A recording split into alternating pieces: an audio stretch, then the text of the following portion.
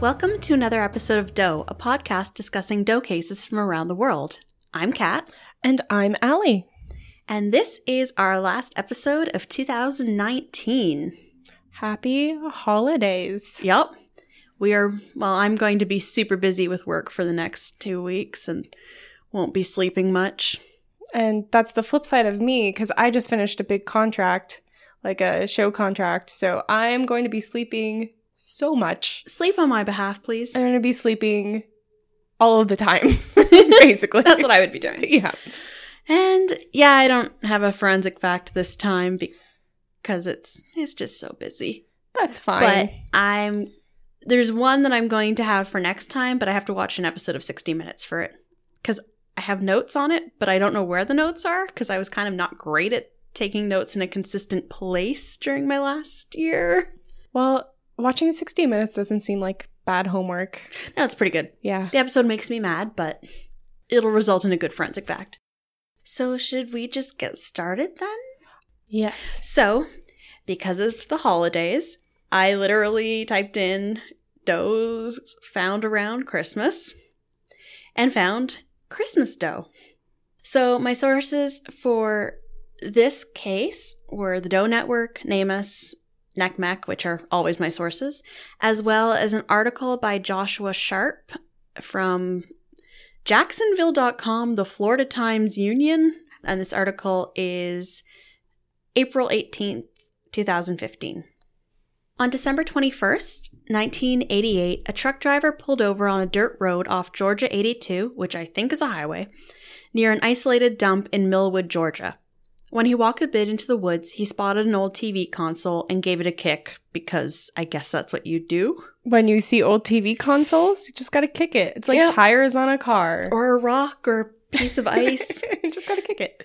So, to his surprise, it broke open to reveal a black metal suitcase wrapped in duct tape and a plastic sheet. The console had been nailed shut with plywood, which is probably why it broke open so easily, because we're talking like an 80s TV. Those things were built. They're basically pieces of furniture. They are. Yeah. Oh, also, I should probably add right now, this is a very rough case. Thank you for the warning. Yeah. Mentally preparing myself. Yeah, so brace yourself. The suitcase was filled with cement, and encased in the cement was a duffel bag containing the remains of a little girl wrapped in a brown baby blanket. Oh, no. Yeah. According to Ware County Sheriff Herbert Bond, the girl had been dead for 1 to 2 months. An autopsy was inconclusive due to the advanced state of decomposition, but she didn't appear to have been shot or stabbed. And this is hard, but investigators could not determine if she had been alive when she was sealed inside the suitcase. Oh, no. So really, really, really hoping she wasn't, and that she just died of something that didn't leave any evidence on her body. Yeah. Because of the date she was found, she became known as Christmas Doe. The girl was black and probably 3 to 4 years old. She was approximately 2'8" to 3'1" in height and 23 to 27 pounds. Her curly black hair was tied back in a ponytail with a brown rubber band and decorated with colorful bows. Although no earrings were found, the girl's right ear was definitely pierced and probably her left as well. So I think maybe just her right one, the lobe was left. So they were able to tell. For sure that one, and you would just assume the other one. Christmas Doe was found wearing a disposable diaper, a white sweater with a red horse emblem on the left side of the chest, and white thermal pajama pants with maroon cuffs. Oh, baby. I actually have a picture of that. So here are the pants. Oh. I think these were like reconstruction ones. Yeah. And then the sweater. Oh. Did they say how worn they were, or if it looked like they were like kept in good condition? No, there was no indication. They just said like the color and what they looked like. And this was one composition that was done. Oh, the little bows. Mm-hmm. Oh, okay. I say this every time. I really want to give her a hug. I know, it's just...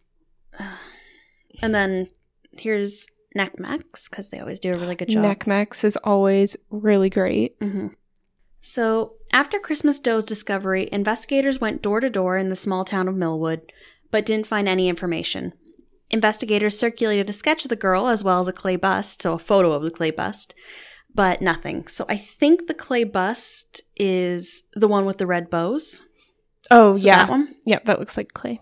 And then I think the sketch is this one where she is wearing yellow bows. Or actually maybe this one, which looks like the oldest one. And Yes, that absolutely looks like it maybe has been photocopied. yeah, so it was actually probably that one.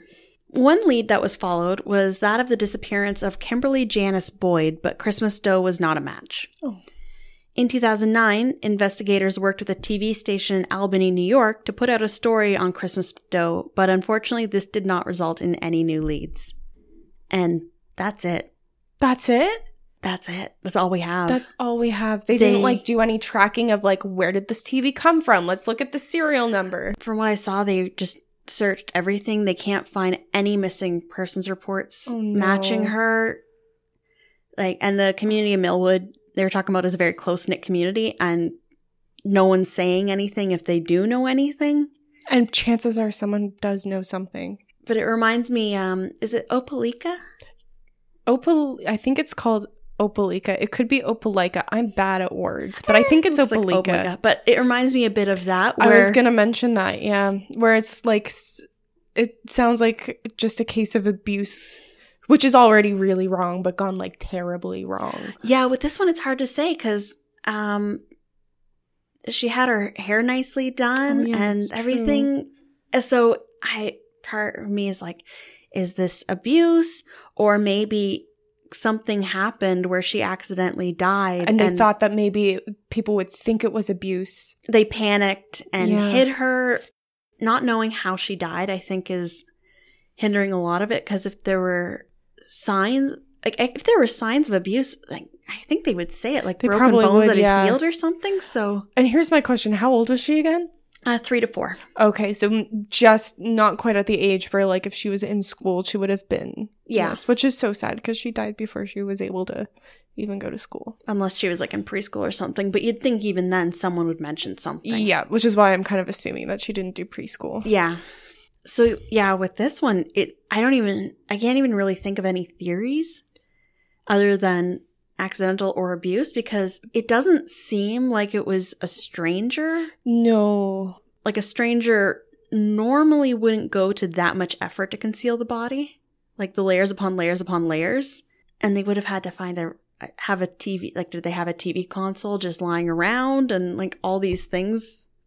Like it feels personal. It does feel personal. And I could also see, whether it was abuse or not abuse, I could see, this is me completely extrapolating, but maybe after she was dead, someone was just like really distraught over it and trying to like give her some sort of semblance of some sort of respectful burial. And that's why they did the hair stuff, to be like the one last time that they can do that. Yeah. Like I don't get the impression that she was alive when she was sealed in the suitcase. Like it doesn't really match with everything else. No. Yeah, I really feel like it was abuse that either it could be that there were signs of abuse on the skeleton that investigators aren't releasing. That's always a possibility. Yeah. Because we're just going with what we've been able to find on the internet, which sometimes is not a lot.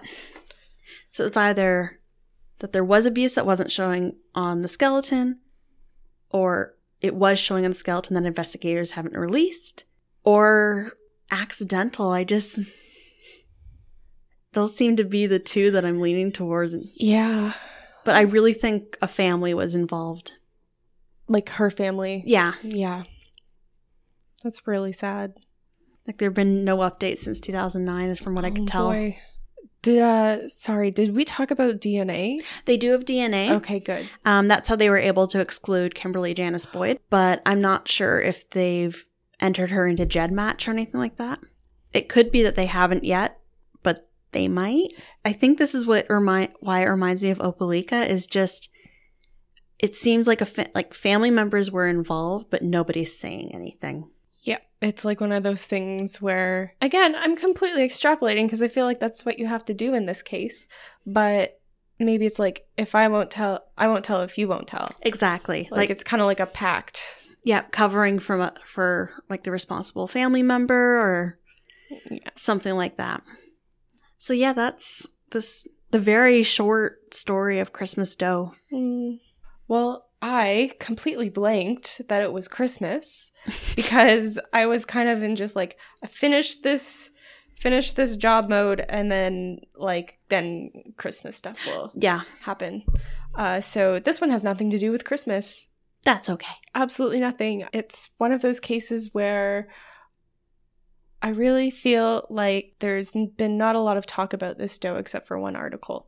I just thought, I don't know, part of the reason why I really like doing this podcast is because I know that if I was a doe, I would really want people to be talking about me and like trying to figure it out. So I feel like every doe deserves to have that spotlight. And I felt very sad that this doe hasn't had that. So on to the doe. Okay, so I will be talking about the Snohomish County John Doe from July 1980. There are so many does from this area, so I just want to specify that this is the one from July 1980. Like, there's one from 94. There was one that sounded like it might have been from 1977, 79, which maybe might have been 1980. So this is the one from July. What is going on in that county?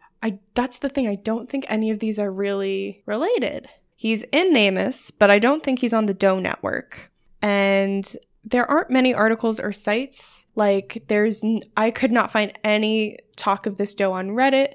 There is one Web Sleuth thread, but it is one person who just explained the case and explained that there are 2 rule-outs on NamUs. There was no discussion about it. That's so weird. Yeah, and there's not even a Doe Network profile. It's just NamUs, an article, and unidentified wiki. So those are my sources for this one. The fact that there's no Reddit one, they have posts about everybody. So that was that kind of, I want to signal boost this one because it does seem like it could be solvable if people knew about it. So yes, my sources, a big, huge source for this one is a great article from the Everett, Washington Herald on heraldnet.com by Caleb Hutton. And the article is titled, "Who Am I? A Man Washed Up in the Stillaguamish River in 1980. I am sorry if you're shaking your fist at your phone or app right now. I tried looking up how to say Stillaguamish, and there was nothing.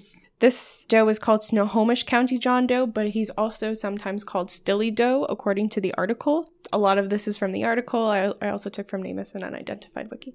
Anyways. On July 23rd, 1980, about an hour north of Seattle, an indigenous male was found in a log jam by a teen who was fly fishing in the Stillaguamish River. And this was about half a mile northwest of the Interstate 5 bridge. They could find no signs of foul play.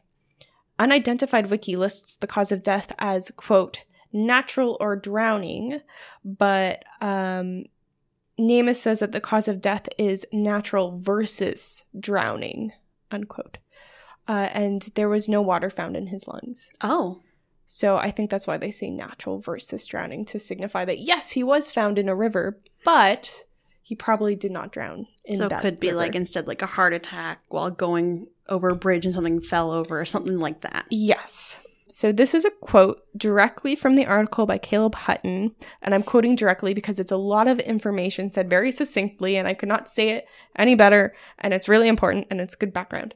Quote, in the 1970s, a federal court reaffirmed tribal fishing rights in the landmark Bolt decision.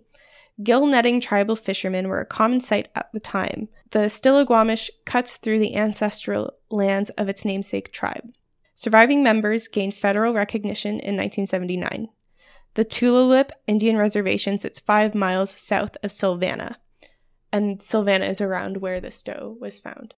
So I don't know what investigations were done at the time, like if they asked around communities in the area, or if they even had a facial estimation, because the one from this case is actually from 2018.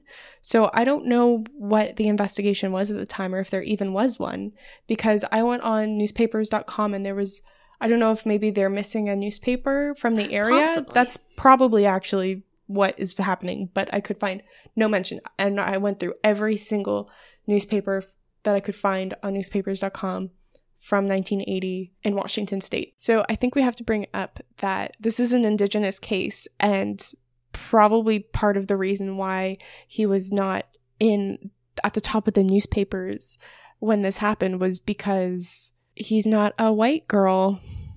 Yeah. And also, like, that plus just finding a body. Like, there's a lot of Doe cases where if a body is just found, they don't talk about it, as we've discovered with so many of the cases like that. But no, for sure, the Indigenous thing was definitely a huge factor in why it wasn't reported. NamUs lists the man as 30 to 70 years old, approximately 5 foot 7 inches tall, and 150 pounds. And the postmortem interval, or how long it's been since he died. PMI. Yeah. Was approximately 3 months, which means he died probably around April 1980.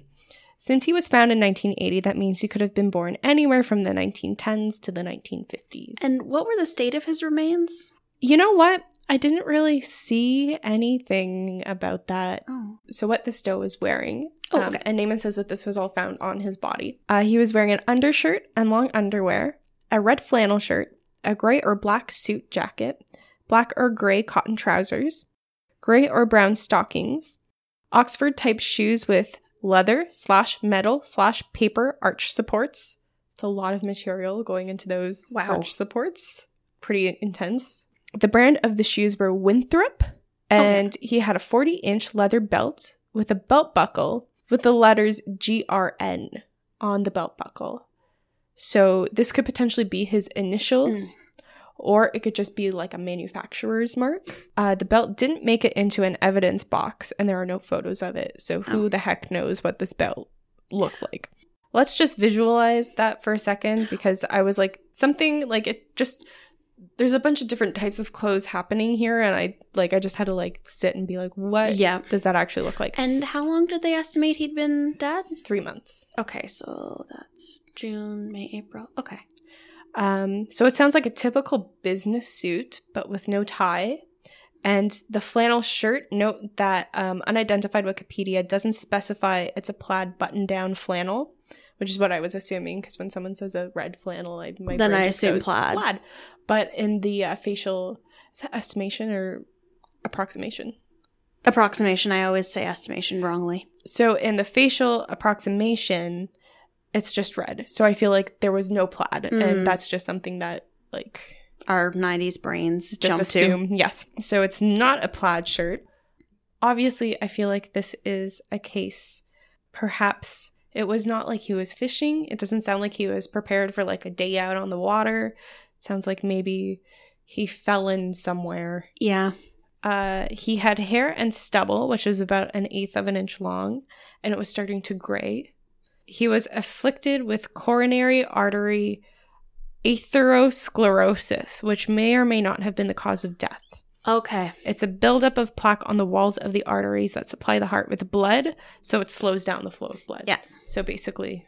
the heart attack thing. Yeah. So his teeth were in bad shape. I couldn't find any other descriptions of his teeth other than bad shape. He had a hammer toe deformity on the big toe of his left foot, which a hammer toe is basically when the joint of the toe is flexed or bent downward.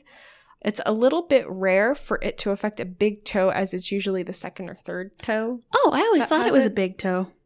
No, it's I think it's usually the second or third, because it's very common with shoes that don't fit well, like heels with a point, like those really pointy. Yep. And they basically just like squish your toes. And it can also, hammer toe can also be present at birth, and other causes can be arthritis, a toe injury, tightened ligaments or tendons, or a high foot arch. Oh. Like the arch support. The foot arch. So, I don't know, maybe if they had mentioned this at the time, maybe someone would have been like, I remember Jerry, he had that traumatic toe injury, and that's why he had, like, it's one of those things where, like, there's so little information in this case that it could totally be a tell if they had distributed the information to people where it could help. Yeah. So... he was exhumed in late 2017 to see if it would be possible to uncover any DNA, but his grave had rainwater seep in and then dry over years and years and years and years. So that obviously can degrade the DNA. Yeah. But they sent his bones to the University of North Texas, and they were able to extract his DNA in March 2019, and they're going to be compared to DNA in CODIS, Okay. So it sounds like this case where there's literally, it's just a shot in the dark. It sounds like this case could actually be solvable. Yeah, because you said sent 2019? Yes. Okay, then yeah. March 2019. So yeah, this could be an update, which is exciting. I hope so. I hope so too. And I also just wanted to bring up that the article by Caleb Hutton, you should all go read this article. It's great. He's got other articles on does. It was a great resource. The article brings up the point that a lot of genealogy and DNA sites have lots of European ancestry info uploaded, but there's not as much indigenous American data on the sites. So there's a really great interview with genealogist Junelle Davidson. So she has a genealogy group, and they bought and distributed 17 DNA tests to people during talks she did on the Tulalip Reservation. Okay. So it was her hope in doing that to help solve cases like Stilly Doe and Spencer Island Doe, who Caleb has also written about. And yeah, that's all I know about this case. Well, that's a lot considering you only had one resource that you could... To be fair, it was a very good resource. Well, that's true. That's always the best, is when there's a really good resource for something that doesn't have much information. Yes. So there is a facial approximation by Natalie Murray, who's a former Kent police officer, and this was done in 2018. I'm trying to figure out if that's just a really pronounced brow ridge or if she's drawn a unibrow. She did say that, I think it's just a really pronounced brow ridge, but I think in the article, she described it as a sleepy kind of looking feature based on his eye socket shape. And then I just street viewed what north of I-5 looks like today. Oh, okay. It's your basic river. What I was picturing. Yep. Well, I'm excited to see if this has an update. Yes, I really hope it does, because I feel like this is one where it was completely just forgotten more than some of the other cases. So I hope that he's got his time and his peeps helping him. Forensic people. Forensic peeps. You have to start yours, or I'm just going to keep talking. I'm kind of waiting to see how long you just start to say peeps. Okay, so I'm going to the identified, unsolved one. Only my first one was Christmas themed or holiday themed. This one is just one I came across. So my main sources for this case were an article from 6WBRC by Beth Shelburne, published March 2nd, 2018 and updated August 14th. And the other one is from the Gadsden Times, an article by Donna Thornton, published March 2nd, 2018. On May 28th, 1998, a fisherman found the skeletal remains of a young man in the Coosa River near the Dub Parker boat launch in Gadsden, Alabama. The man had stab wounds to the sacrum and right ilium, so that's the hip bone, as well as multiple bullet holes in his skull. Investigators also concluded that there was evidence of possible beating and burns, likely as a way to hinder identification. Oof. So that's rough. It sounds like they set the body on fire, possibly. His jaw was missing, as well as some maxillary teeth. 4 of his remaining teeth showed fractures, which investigators thought might be from using them to open bottles or as a tool. And he didn't show any signs of fillings, but I'm not sure if he had cavities or anything like that. The man was determined to be black, approximately 17 to 21 years old, and 5'6" to 5'9". But that was about all the information authorities had. Oh, no. No clothing or jewelry was found with the body, and he didn't match any local missing persons reports. So it pretty much went on a standstill. 15 years after he was found, NCMEC released a composite drawing of what the man might have looked like, but it was difficult to determine without his mandible, because it's half the face is... Oh, yeah. You're guessing at that point.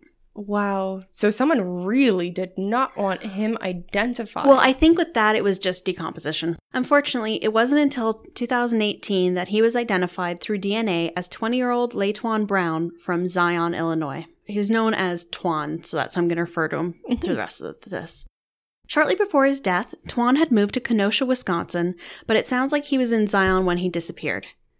According to his sister, Laisha, I think that's how you say it, on the day Twan was last seen, he'd gone to a cousin's house to get his hair braided before getting picked up by someone and then disappearing. Oh, no. Since it wasn't unusual for Twan to go missing for periods of time, it wasn't until more than 6 months after he was last seen that his mother reported him missing to the Zion police. From what I've gathered, He was last seen on Mother's Day, 1998, and that's why he was back in Zion. His body was found at the end of May, so May 28th, but he wasn't reported missing until around Valentine's Day, 1999, so basically he was found pretty quickly after he went missing, but no one knew it was him, and so his family thought he was still alive somewhere, which is why they took a while to report him missing, since it wasn't unusual for him to just go off somewhere. One rumor was that he'd been arrested under a false name or killed in Kenosha, so the Kenosha police took over the case for several years but never found anything. Finally, in 2016, Sergeant Paul Curley from the Zion Police came across Twan's case and got in contact with his mother. From there, he registered Twan's case in NamUs and submitted his parents' DNA, which was matched to a body stored in the Forensic Anthropology Center at the University of Tennessee. Sergeant Curley then tried to get a death certificate for the body found in the Coosa River, but for unknown reasons, a death certificate was never created. Etowah County, which is where he was found, they don't know why one wasn't created, because normally death certificates are created, so I think it was just like an oversight. It's just like a clerical error, kind of. Yeah. So it wouldn't be until 2018, 2 years later, that a death certificate was finally generated and Twan's family got him back. Wow. Yeah, so they had a match in 2016, but couldn't get the body until 2018. Wow. So now investigators are working to find out who killed him. Oh boy. And in the article, they said there's like multiple police departments are working together on this, but they aren't saying why, because obviously it's an active homicide investigation. But that sounds really promising. It kind of sounds like they have an idea of what's going on. Yeah, that's good. So, to quote the article from his sister, she said that he was like a young Michael Jordan because he was so tall and handsome, which you can picture that in looking. Yes. I'll show you the photos, and yeah. Twan was a free spirit, loved to make people laugh, and he was trying to change his life when he vanished at age 20. So that indicates to me that maybe he was with the wrong people or something like that, and that's maybe what prompted his move, but also maybe why he was murdered. Yeah, it sounds very targeted and personal. Yes. To inflict that much damage. Yes. And to also the fact that they went to the trouble of burning the body, to me that signifies, and this is just me as a graphic designer who has no business talking about like police theories or whatever, I feel like that could be a signal that it's someone who's close to him, because if that was like a serial killer or someone who like you could not be traced back to him, they probably wouldn't have that much of a worry about his being identified. But if it was like, oh yeah, he was seen with that person all of the time for like weeks leading up to his death. And I'd be interested to know who he was picked up by from his cousin's house. That's probably a major suspect. Also, he was found really far away from where he lived, which is why it took so long for them to piece together this body belonged to this missing person. It's kind of like Drew Greer. Yeah, exactly. As soon as a lot of distance is put between where someone was last seen and where they're found, it gets hard. Yeah. It's because it's literally like a needle in a haystack situation. So I have some pictures. The first is the Dub Parker Boat Launch in Gadsden, and this is where Layton was found. That's the awesome sign. It is a very awesome sign. It's got a lot of wildlife in it. It says renew our rivers. It's a giant fish is about to eat an eagle. Yeah. Etowah is serious about keeping its rivers beautiful. The fish are going to eat you if you litter. But also, it's not at all like what I was picturing. I think I was picturing more of like a harbor, like, you know, in Toronto near like Cherry Street, that little bit. Oh, I was kind of picturing more of that, but like that's a pier. This isn't really a pier. That looks like it's definitely a harbor, I guess, but it looks more like just a lake. So the fact that they found his body is even more impressive. So other than that, there's this really nice picture. I think he looks maybe like 9, 10-ish. Very early middle school, maybe. Yeah. So sweet. And then, and this picture comes up a lot too. I think this is closer to when he disappeared. It kind of looks like 1920. That's so sweet. They both look like so proud. Like, yeah, this is my mom. Yeah, this is my son. I think this is mom. Definitely a female relative. Yeah. And it's a really sweet picture. It is really Also, sweet. he was really, really tall. At least judging by this photo. And then there's a picture of him as a baby. Oh. I know. Oh. It's really sweet. That is so sweet. And I also have the composite, which I believe was the neck mech one. Yes. So it's actually not too far off. Like, the nose is right. And like the space, like this, I'm just looking at like the spaces between like the eyes and stuff like that. Yeah, like the eyebrows are just a bit lower than actual. The only thing I can see that they got kind of wrong is his ears. Yeah, ears are hard.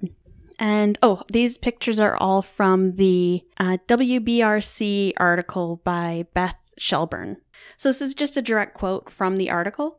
His name was Layton Brown, but everyone who knew him called him Twan. He was just over 6 feet tall and handsome, like a young Michael Jordan, his sister Laisha Brown told me from her home in Wisconsin. Twan was a free spirit, loved to make people laugh, and he was trying to change his life when he vanished at age 20. He was last seen alive on Mother's Day, 1998, near his home in Zion, Illinois. So that would have been his previous home, not where he moved. And so I took a look at the memorial Facebook page that his sister set up. And the first post just says, "This is a way to stay connected with him and to bring comfort knowing we can drop him a line. It's also for those that remember him to reach out to him. Prayers are appreciated and accepted. Have a blessed day." So it's just a really nice memorial page where looking at it, you get a better idea of what he was like as a person. Yeah, and like his relationships with people and his personality. Yeah. All his friends and family just posting their memories about him. That's so sweet. It is. So, like with all of our cases, hopefully they get a break soon. Yeah, hopefully it's an update.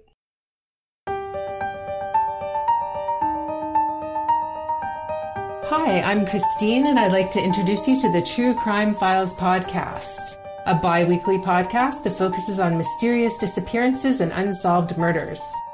Every 2 weeks, we'll be releasing an episode that'll help you get to know a case really well without having to invest a lot of your time. Derived from the articles up on the True Crime Files website, you'll find that our show covers a diversity of victims and perspectives. You'll probably also notice that our episodes are narrated by Scott Fuller from the Frozen Truth and Status Pending podcasts. Be sure to subscribe to the True Crime Files today so that you never miss an episode. Thanks so much for listening, being a part of our true crime community, and helping to shine a light on cases that might otherwise be overlooked or underreported.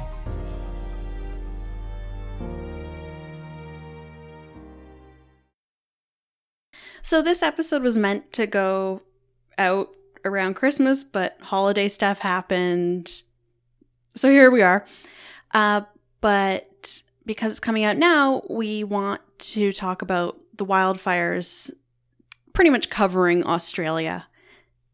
Yeah. I don't know about anybody else, but I basically spent like the holiday break and especially New Year's just like watching what's happening in Australia with the fires and just feeling like I want to help somehow, but feeling pretty shit about it. Like, what can I do? I'm over here. It's really similar to the Amazon wildfires, which, well, I guess wildfires, half of them were deliberately set, which are still happening. So just because it's been a while since that happened, make sure you're still paying attention to that, as well as I believe there's fires happening in Indonesia as well. I only know this because of orangutans. But the same thing with that is the biggest thing you can do to help is donations. So my friend Amy wrote this amazing article for Flare, and it's called "Feeling Helpless About Australia. Here are 7 ways to actually help." So Amy, in this article, she just mentions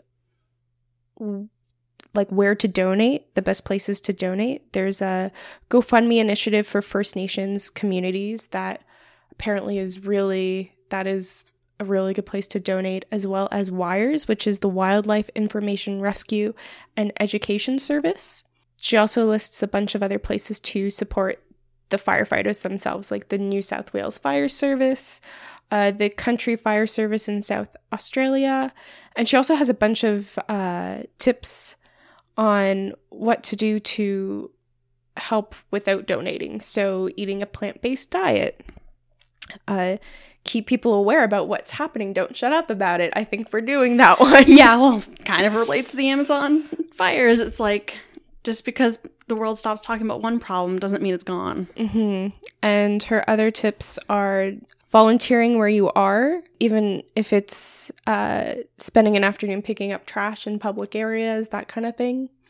And stimulating Australia's economy, because they're going to be feeling this for a while. Oh, yeah. And call your MP or like your, I guess, government representative about climate change plans. Yeah, so that's a mix of things that will directly help Australia immediately and stuff that will just help deal with climate change in general, which is why this is happening in the first place. Yeah, so thanks, Amy, for letting me tell you all about that article, because I thought it was great. And similar to that is an article that I don't remember if I shared it to our Facebook page, but I definitely shared it on my Facebook. It's a CBS News article by Sophie Lewis about how to help victims of Australia's apocalyptic wildfires. And again, it's mostly places to donate. It divides into how to help evacuees, how to help the firefighters, and how to help wildlife. One really cute thing I've seen is like symbolically adopting a koala through the Port Macquarie Koala Hospital. Oh, which is just a nice little thing. And it kind of like puts a little koala face. Yeah, exactly. That's one of the good, like WWF also does that with like symbolic adoptions of animals from around the world. I'll definitely post this this article also on our page along with Amy's. And also another thing that has been happening is crafters from around the world have been making like joey pouches. It turns out like the babies of wallabies, koalas, and kangaroos are all called joeys. So just general joey pouches, bat wraps, just things to help in animal rehabilitation centers. Just like if joeys have lost their mother, they don't have like a pouch to hang out in. So give them a pouch. Yeah, and it's just nice. There's an American one, a Canadian one, and an Australian one on Facebook. So if you look for the Crafters Guild, you should be able to find it. I guess I'll also link to those. Yeah. And it's just a nice way to help if you are crafty and have like spare material hanging around your house. And as someone who cannot even sew a straight line, I'm so bad. It's really bad. I've been thinking of finding a crafter. I'm gesturing towards Caitlin to like donate to be like, here's fabric, I'm trying to help, but I can't sew a straight line. Yeah, a lot of people are doing that where they're just like, here's a bunch of fabric I have. Can you use this? Or like donating to shipping. Air Canada, it has agreed to carry a bunch of cargo for free of donated crafting items. Oh, that's great. So that's a super recent thing. The first flight is leaving like January 15th from Halifax. And so everyone's like working together. People traveling to Australia are taking spare things. I was going to say that makes sense too, because that's lessening the carbon footprint of getting stuff from Canada to Australia. Because that's the huge thing. It's like you're wanting to help, but it's like, okay, but what is my impact on the environment with this thing I'm doing? So everyone's like encouraging recycled fabrics and like the material I found in the sewing bin at home, which I showed my mom and she remembers that she had big plans for it. I'm pretty sure it was supposed to be curtains. I can relate. Yep. I can relate a lot. I've had a lot of home ec projects just not happen. So I'm going to try and turn that into a kangaroo pouch. We'll see how it goes. And yeah, so to any Australian listeners, know that we're thinking of you. One of my friends lives in Queensland. She hasn't been affected yet, but I'm keeping an eye on her because so we're thinking of you. Yeah, hearts go out to everybody that's battling it over there, and we're trying to help. We're doing what we can from over here. So if you want to see those two articles, I'll post it in the show notes. Yeah. And we'll also post them on our Facebook, which is facebook.com/DoughPodcast. Our Twitter is also twitter.com/DoughPodcast. Our Instagram is instagram.com/DoughPodcast. And if you want to email us, it's doughpodcast@gmail.com. Yeah, go to those places to find us. And it'd be super cool if you could rate and review us on, I guess, Apple Apple Tunes. Apple Tunes. Please rate and review on Apple Tunes. I am like an old lady, honestly. I love it. And thank you so much to anyone who's already rated and reviewed us. Yes. Thank you so much. We really, really appreciate it. It makes my day when I see that. So thank you so much.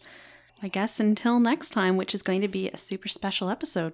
It is. We're cooking up some stuff. Yeah. Okay. Bye. Bye-bye.